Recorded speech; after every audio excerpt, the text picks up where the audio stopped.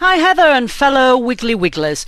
Now, I have a complaint to make. I was listening for the first time to your podcast while shopping last week in Tesco's. Now, all the fun and the banter between you lot made me smile so much that it ended up being raucous laughter in the middle of Tesco's, which surprised a lot of the other shoppers around me and caused me much public embarrassment, especially as I was buying some cider at the time. I think it was mid-morning, so I think people actually thought that I'd hit the alcoholic beverages a little bit too early. Now, the only way that you can get rid of this public embarrassment on behalf of this listener is two things. One, in future, make your podcast much less entertaining, have a lot less laughing, lot less information, and in fact, make it the most bland podcast on the earth. Or, the second thing, which may be more desirable, is Heather, come on my UK show called The Engaging Brand, which is all about motivation and inspiration, and explain to my listeners where you get that incredible passion from. So it's your choice. In the meantime, I'm going to find a dark room, download the next episode and laugh as much as I like away from any public embarrassment, and I may well have a tin of cider with it. So thanks a lot. I think it's the most entertaining podcast out there, and speak to you soon.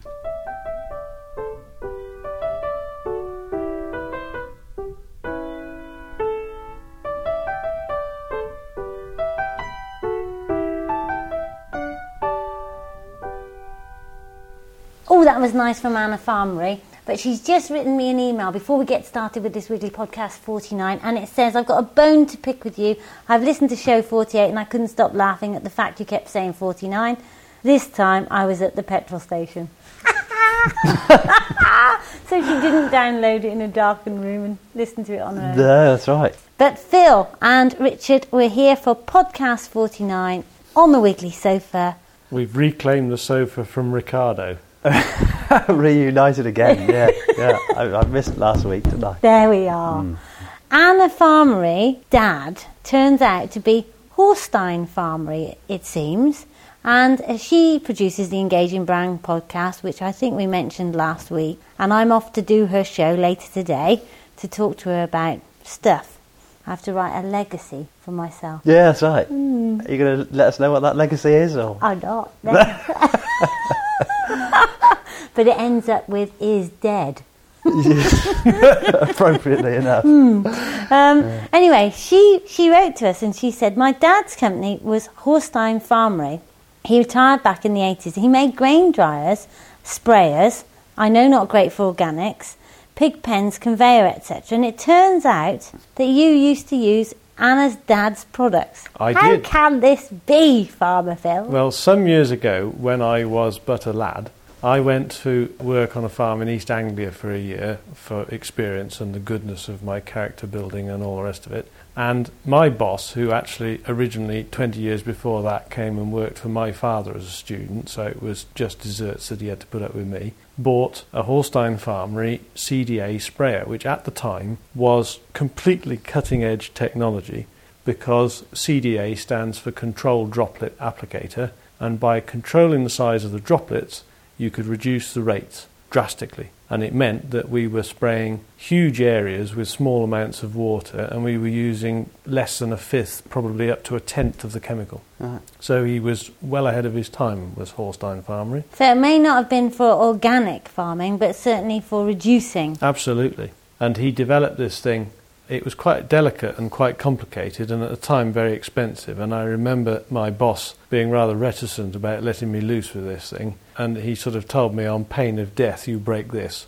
But it was a super thing, and it did a very good job. Small world, podcast world, isn't it? It is a small world, yeah.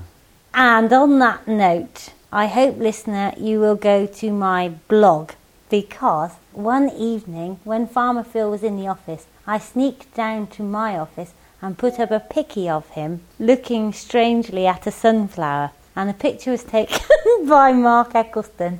You've seen it, haven't you, Rich? There's a cracking photo. Really good shot. Yeah, it looks good.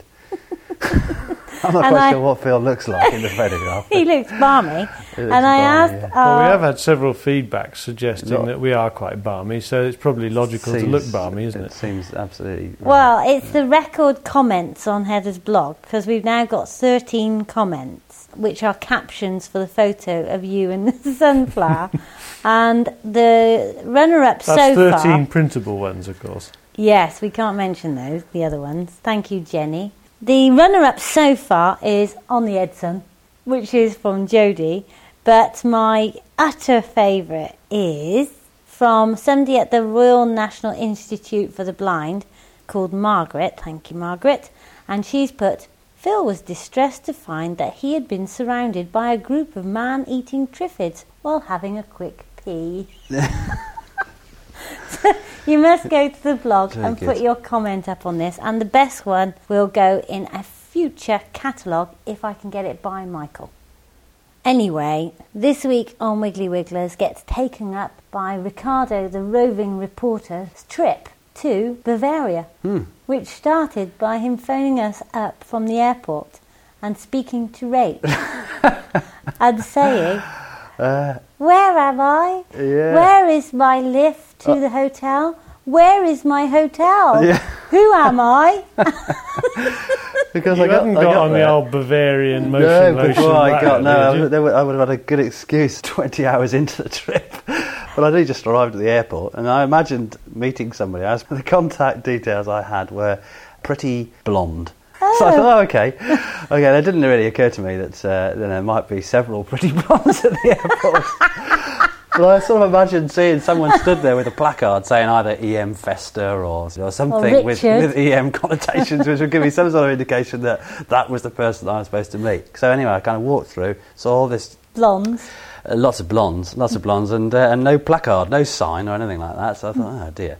So I stood there for a while, and I was watching various blonde girls milling past me, and I think You're lucky you didn't get arrested. That guy's, why is that guy leching all these pretty blonde girls there? It wasn't a particularly unpleasant thing to do, I have to say, but of course I didn't have Fran's number. Funny that. Fran was the one that was kind of organising this whole caboodle. So I rang Rach and said, Rach, could you ring Fran, please, and find out who it is I'm supposed to be meeting and where she is and what she looks like. It turned out she stood 20 metres away from me. Right, just stop this rubbish. Utter rubbish. Yeah. It was 5 phone calls, by the way, listener. Was it really? Yes. Yeah. The professional traveller we felt. Oh, yeah. Nah. Anyway, before we go to Richard's EM adventures, I just have to mention to you that this very morning, one of our regular customers has phoned up and cancelled their bird food order. Very unusual this, because at this time of year one would expect to increase one's bird food order. And so my dear colleague Rachel asked why. And it turns out that yesterday in the Times there was a piece by Valerie Elliott, countryside editor, about garden finches falling prey to this deadly virus. So now we need Richard to say the word. Trichomoniasis. Trichomoniasis. It says here, poses no threat to human health and is not connected to avian flu. But the problem is that this piece is written in good faith, because it's exactly true. It does kill greenfinches, and we had it here last year, and I know when many of our customers had it too, and finches get it, especially when they're sharing feeders. And so, of course, customers think, what we must do is not feed the birds. We have the same situation all the time, the media pick up on something and go, God, it's going to be chaos, everything, all our garden bird population going to die out as a consequence of the latest new disease. But of course it's not a new disease, like you say, it's something that's been around for many years. It just happens that this year those parasites have proliferated to such an extent that they're bumping off more greenfinches and chaffinches. Warm and wet, I think. I don't know, but... Yeah, it seems perfectly plausible. Anyway, the upshot is that if you don't feed your garden birds, they're more likely to get disease because they'll be less healthy. They will, absolutely. So the worst thing people could do is stop feeding. And what you do need to do is move your feeders. Here, on a regular basis, we move the feeders from place to place, and while we move them, clean them, or cleanse them, or whatever it is. Might be that we need to EM them. Yeah, absolutely, yeah. But we need to clean them, move them, and carry on feeding the birds. I know you'll think I'm biased because I'm a bird food person, but I'm not. And presumably the best thing is to use a proprietary bird table type cleaning agent. Dettol and a wire brush perhaps isn't appropriate, or not?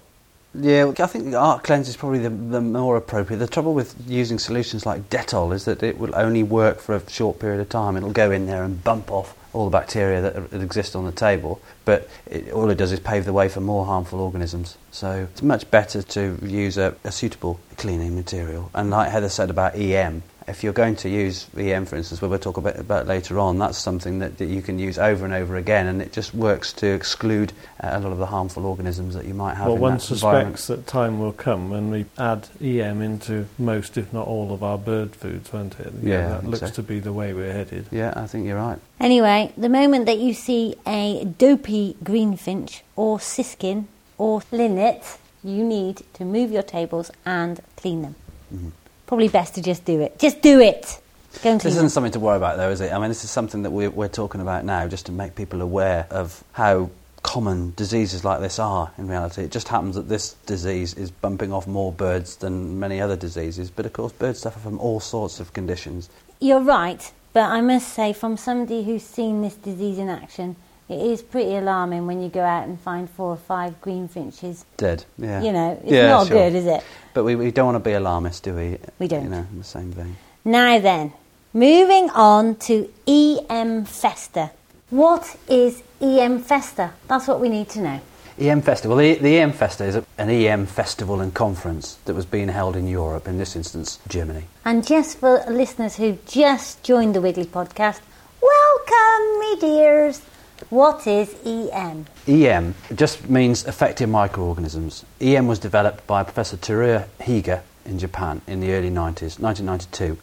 It's a culture of friendly, beneficial microorganisms like photosynthetic bacteria and lactic acid bacteria, fungi and yeasts. So it's a combination of organisms, but the most important thing with EM is it's the combination of organisms that are utterly symbiotic and that completely complement one another. The festival was held on an island in Lake Kemsee. I think it's spelled Chemsee, really in the sort of bottom corner of Germany. It was set at the foothills of the Austrian Alps. Fantastic lake, beautiful lake, lots of little fishies, which was ideal for me. I was peeking in there. Did you attend the conference at all? I almost took my fishing rod and I thought, no, I won't take the fishing rod, and I kind of wish I had, because I might have had a couple of hours on Sunday night. There was some nice fish crashing in front of me as I sat on this beach with a bottle of blonde Bavarian beer. Was that the same blonde as the airport? No. But the conference was great. What it did for me, I met loads of interesting people. There were people there from all over the world, not many from the UK. There were only about 3 people from the UK. The Really? audience, yeah. I mean, the audience was predominantly German, for obvious reasons. But there were people there from the States, from Australia, right the way across Europe. But there were many things that people were talking about. The use of EM in lots of different applications, the use of EM in farming, which Phil and I will talk about to some extent, the use of EM for treating cancer patients, the use of EM for treating golf courses, for increasing biodiversity on forest floors, for improving the decomposition of manures, all sorts of things. One thing that wasn't talked about, we said yesterday, was the use of EM in a domestic sense. So for people using EM to treat their household waste, there wasn't any talk of that. Yeah, but Rich, already my mind has glazed over, because it's this, this moment where people claim that EM cures all known ills. You remember those ointments that cowboys, I've seen on the cowboys, and it says, rub this on anywhere, it'll fix anything. And the moment you start talking about claims like cancer and, the same sentence, a golf course, I think you're into extraordinarily emotive and dangerous territory, because it doesn't feel right to me. It's not the cure for all ails, but what it does is absolutely astonishing. I interviewed a doctor who we'll hear about, Dr. Usmani. She operates in Pakistan. She was educated in England. She told me she was educated in England because I was trying to get an interview with her, and all these people were piling up there after this amazingly inspirational talk she gave. A bit rude, actually, they were, because I was there first. Do you know what I mean? But as an Englishman, I thought, I can always rely on you. I just let them filter through. And anyway, when I started to talk to her, this German, who was also a surgeon, came up and he said, you should slow down when you're talking because you're talking too fast and we can't understand you. And she turned around to me and said, I can understand you perfectly because I was educated in England. So that was quite nice. And then we had a real rapport, but it's one of those few instances where I was completely humbled in the presence of somebody else. And I felt quite emotional, I've got to say, and I'm not particularly emotional, but I really did feel something. There was a real connection there. And she had used EM in conjunction with all the traditional treatments like radiotherapy and chemotherapy to treat breast cancer patients. She had all these hideous images of the breast cancer patients that she treated over the years. But she'd also been providing, since 1997, treatment for her cancer patients with EM, so including EM with those traditional treatments. And since 1997, she hadn't had one fatality with the breast cancer patients that she treated. They were surviving, but also surviving and feeling happier as a consequence of this treatment with EM, then it really says something. And for somebody to have experienced that, someone with good knowledge and a considered background, then it means something. It wasn't just people there saying, oh, this does this. It wasn't, the mad Wild West cowboy saying, this tonic is going to cure everything that you guys have got. It really was something special. There was a guy that was talking about EM using EM on golf course greens to treat the various diseases that they experience on golf course greens. One thing he did say is that persistence was required when he was using EM. Persistence was required, but they got to a situation where chemicals are being banned on golf courses in many states in the US, and they have to look for alternative methods. So they had no choice in many respects. So people had turned to EM because they'd run out of choices. But what they had realised is that the use of EM in many respects was benefiting the conditions far exceeding the conditions that they'd previously experienced when they were treating with chemicals. You do go on, don't you? Because the thing is, how are you going to fit your interviews in now? Jardo, I should shut up. But there's one other interview. No. There's one other interview that I wanted to talk about. That Phil and I will talk about. We're not going to have time to talk to it today. I was talking to a guy called Percy Schmeiser, who's a Canadian farmer. He's farming on those vast Saskatchewan plains, and he mainly produces oilseed rape for seed. Canola. Absolutely. Top bloke, but he's been battling with Monsanto for 8 years. Now, what had happened is there were some GMO crops growing adjacent to his fields, and some of his crop had been infected with the GMO, been contaminated, cross-pollinated, which defies everything that we hear about government saying, no, we won't get cross-pollination, we won't get contamination, etc., etc. Of course it will. I mean, it's going to happen. Yeah. We all know that, really. Anybody with any sense knows that. What's happened with Monsanto is when he'd harvested his crop, they'd found that because some of his crop had been contaminated with what Monsanto were growing, because they have it's the most ridiculous situation. They have the right over that crop because it's a crop that they are responsible for genetically engineering. So what they said, that he was stealing from them. He was stealing their crop because they had contaminated his crop. So he'd had to go through this massive court proceeding for many, many years. And in actual fact, he lost the case. In the end, it went to the Supreme Court and he didn't have to pay costs. But he's kept all the literature from his experiences, and some of which is shocking. They really are bullies beyond belief. So now you want me to move on from EM to GM. Look, forget it, matey. We can't do that. But what I want to ask it makes you, for interesting if you would just listening. shut up.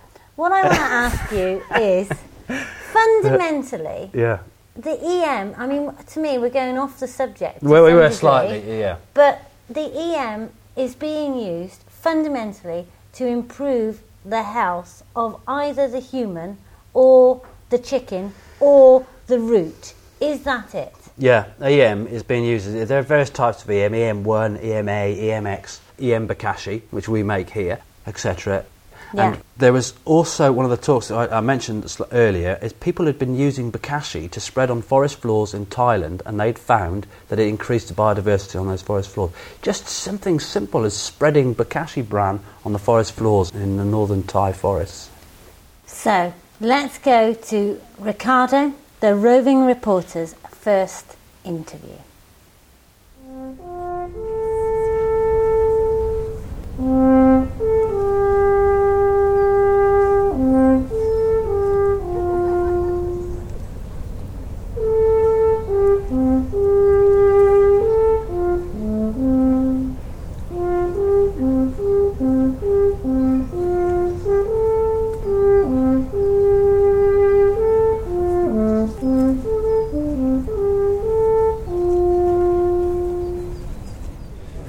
just had an address from the mayor of the island that we're on, and Professor Higa was stood next to him. You heard the Austrian horn, something, a beast about 12 foot long. The guy was playing then, but this is a fantastic setting. I'm gazing out across Lake Shemsee, just at the foothills of the Austrian Alps, in actual fact, and I gaze across this clear lake, fish dappling the surface. There's a whole throng of people behind me, but I couldn't imagine a more superb setting for a conference. So hopefully the talks that we'll listen to today will be as interesting as the scenery is inspiring. Hello, Professor Usmani. Hello. I was completely inspired by your talk. It's probably, for me, it was one of the most passionate, heartfelt speeches of this seminar so far by a long chalk. The material you talked about was predominantly about treating patients with cancer, especially breast cancer, with EM. That is my passion, my research, a whole long lifetime. Right. And you, where do you practice? I am a surgeon by profession. I did my fellowship from London and MD from the States, and then I went back home and worked as a head of department of surgery for 25 years, right. And also principal of the medical school for 6 years. Right. Now I'm doing only research for the last 5 years on breast cancer, but I have 28 years behind me of only research on breast diseases and cancer, which is very common, as I said. Yeah, 35% of all cancers. Right. And how did you discover EM originally? Well, I was treating a lot of breast cancer, and the person who was using it was one doctor who was from the agriculture side. Right. He is a friend, and he once came and said that Professor Higa from Japan was visiting, and if I would like to meet him. I said, certainly, it would be a pleasure. So he brought him along to my breast cancer clinic. I run a clinic there 5 days a week. Right. And there we get 3 to 5 new cancer patients every day. Right. And we used to get sometimes as much as 7 or 8, which was a very, very high incidence. Right. And so Professor Higa mentioned, and I thought anything I would add to the treatment modalities which are used all over the world. Yeah. So I added the CMX in 97, and I found fantastic results. We were giving them from day one, and their vitality, as I showed you, their work status, their quality of life was better. They were living longer. The spread did not occur as in other women because we had control for all the groups. And after giving the standard treatment, if they developed secondaries, we gave them the CMX, and the disease became static somehow. Right. So I found it extremely useful. Quality of life was much better. It's astonishing, isn't it? I mean, are you truly amazed by the I way am it amazed, works? and that's why today I recommend Professor Higa, who is the creator of EM technology. Again, I was showing that it's environmental, water pollution, food pollution, and all the dirt and dust around us. EM technology is used for that. Right. And also EMX for human consumption. Right. So he should be nominated for a Nobel Prize because he's the creator of all this. But nobody seems to think about it. Well, it's incredible, you know. I mean, it's certainly in England, there are so few people have heard of EM even, let alone realise the extent to which it can be used in treatment. So Yes, it should be used. I would say any time it should be used. It increases the immunity of the body, the immune cells. They increase their immune modulation, and that's why I think it should be used more and more. And I'm recommending it because I have seen the results for 10 years at least, and the women are living, working normally. Some are engineers, some are professors in the medical schools, bankers, and in different classes of society, even housewives. Housewife is a full-time job. Right. So it's quite an undertaking for a woman who has had breast cancer. Absolutely. They are doing so well for 10 years, 15 years. So I'm really impressed. Excellent. Well, thank you very much for your time, and it's a pleasure to meet you. Welcome. I love your roving Ricardo report, Ricardo.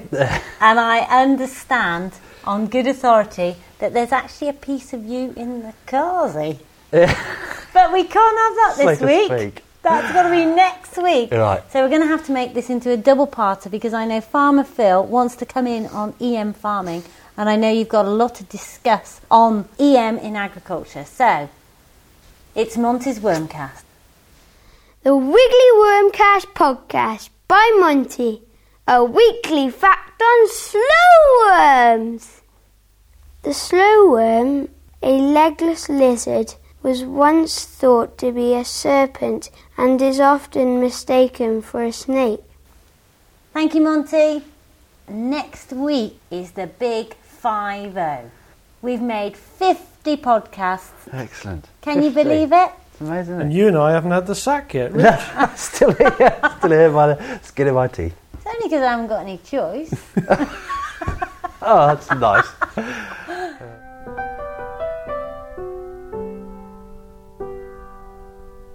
Bye for now.